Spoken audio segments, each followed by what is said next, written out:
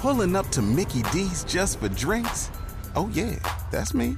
Nothing extra, just perfection and a straw. Coming in hot for the coldest cups on the block.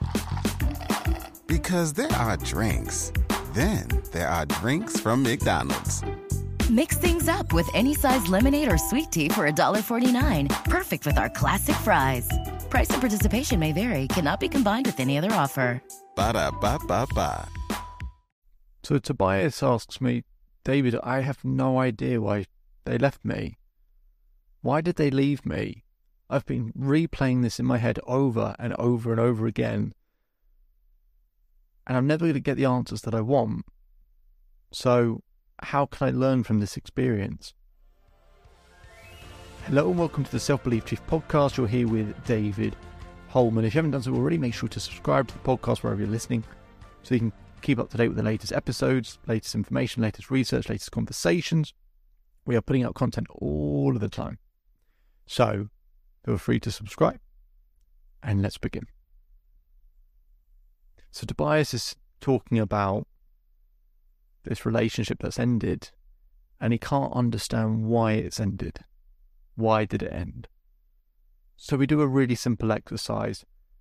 It's an exercise that I like, that doesn't fix and solve everything, but really helps. And I know it helps, not only because I've used it with hundreds and hundreds of people, but someone did this with me when I was struggling with heartbreak.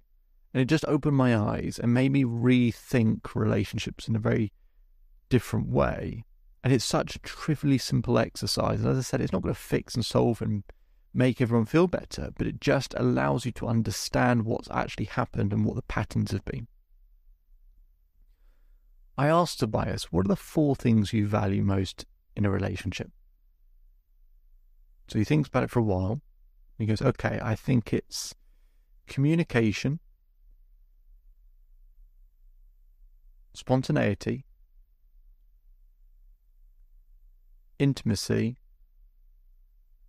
and trust. So it's communication, spontaneity, intimacy, trust. I said, okay. I said, now, I would like you to score how well this other person met each of those 4 values in, let's say, the last 3 months of the relationship. In the last 3 months, if not 6, last part of the relationship, how well did they meet each of those 4 values for you out of 10? So he thinks about it and he goes, okay, so maybe for the first one, an 8, the second one, a 9, the third one, a 7, and the fourth one, maybe a 4. I said, okay, so you had trusted at a 4. He goes, yeah. I said, okay. I said, now I would like to ask you a question.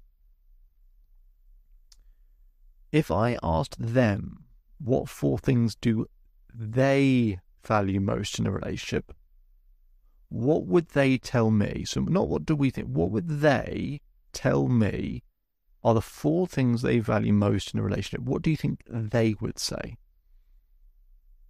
Tobias thinks about it. I can see him looking up, so he's trying to visualize what they might be. He goes, okay. He said, David, I think it's honesty. I think it's adventure. I think it's positivity. And he said, I think the 4th one is probably, if I had to choose between a few, maybe it's loyalty. I said, okay. I said, now I'd like you to score how well you think you met each of those 4 values in the last part of the relationship out of 10. What do you think? Sorry. And let me rephrase the question for you, Tobias. Not what do you think? What would they say? Not what do we think? What would they say? What would they tell me? Wrongly or rightly? He goes, okay, what they would probably say is maybe a 7. They'd probably say a 3, a 5, and a 6. I said, okay. So can you see that if they're not at 8s, 9s and 10s, that there's something that could have been done better? He goes, yeah. I said, let's take, for example, one that you said was a 4 for you and the one that you think they would say was a 3. I said, what probably happened was one of you was lacking or wasn't getting that value met at a high level. And once that happens, you've got 3 decisions you can make. You can either pull away, move in closer and become more needy, or you can hold firm and just be still and just try and be consistent and meet their values. And once that happens, Tobias is looking at me and goes, I think I probably pulled away. I said, okay, so you pulled away, and part of that pulling away is also probably no longer meeting that value that they had. So to simplify even more so, it's you do A, they do B, you do A, they do B, and that's the nice consistent rhythm you had. One day, let's say one of you didn't do A, and the other person goes, they didn't do A. Maybe I'm not going to do B. Maybe I pull B away. And that person goes, oh my God, they've not done B, so I'm going to not do A again, I'm going to do C. And then it starts to change. And you both start pulling away and pulling away and pulling away. Now that's just in their case, right? For someone else or someone listening right now, it might be that you became too needy to the other person and sort of becoming a bit claustrophobic for them and everything else, and it's not meeting their values. The key part is, if you don't know what the other person values most in a relationship, the default is you'll give them what you value. And you'll think you're doing everything right because you're giving what you would value. So you think you're doing the absolute maximum you can do. You couldn't do any more. And it might be the most that you can do in terms of meeting those values, but they're not the values that the other person wants. So for them, it feels like you're completely missing the target. You don't understand them. And people don't appreciate what you understand. They appreciate feeling understood. So a key thing you can do in any relation going forward is ask them, not the first date with a pen and paper, but after a couple of months, just ask them, what are the 4 things that you really value in a relationship? Write them down. Remember them and then write them down somewhere. And if you can hit those at 7s, 8s, 9s, 10s consistently, you'll do a much better job at hitting the target. And actually, it might be a hell of a lot less effort for you than doing way too much of what you value.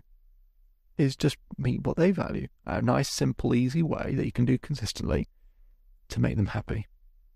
It doesn't fix and solve everything, but it certainly makes a big difference.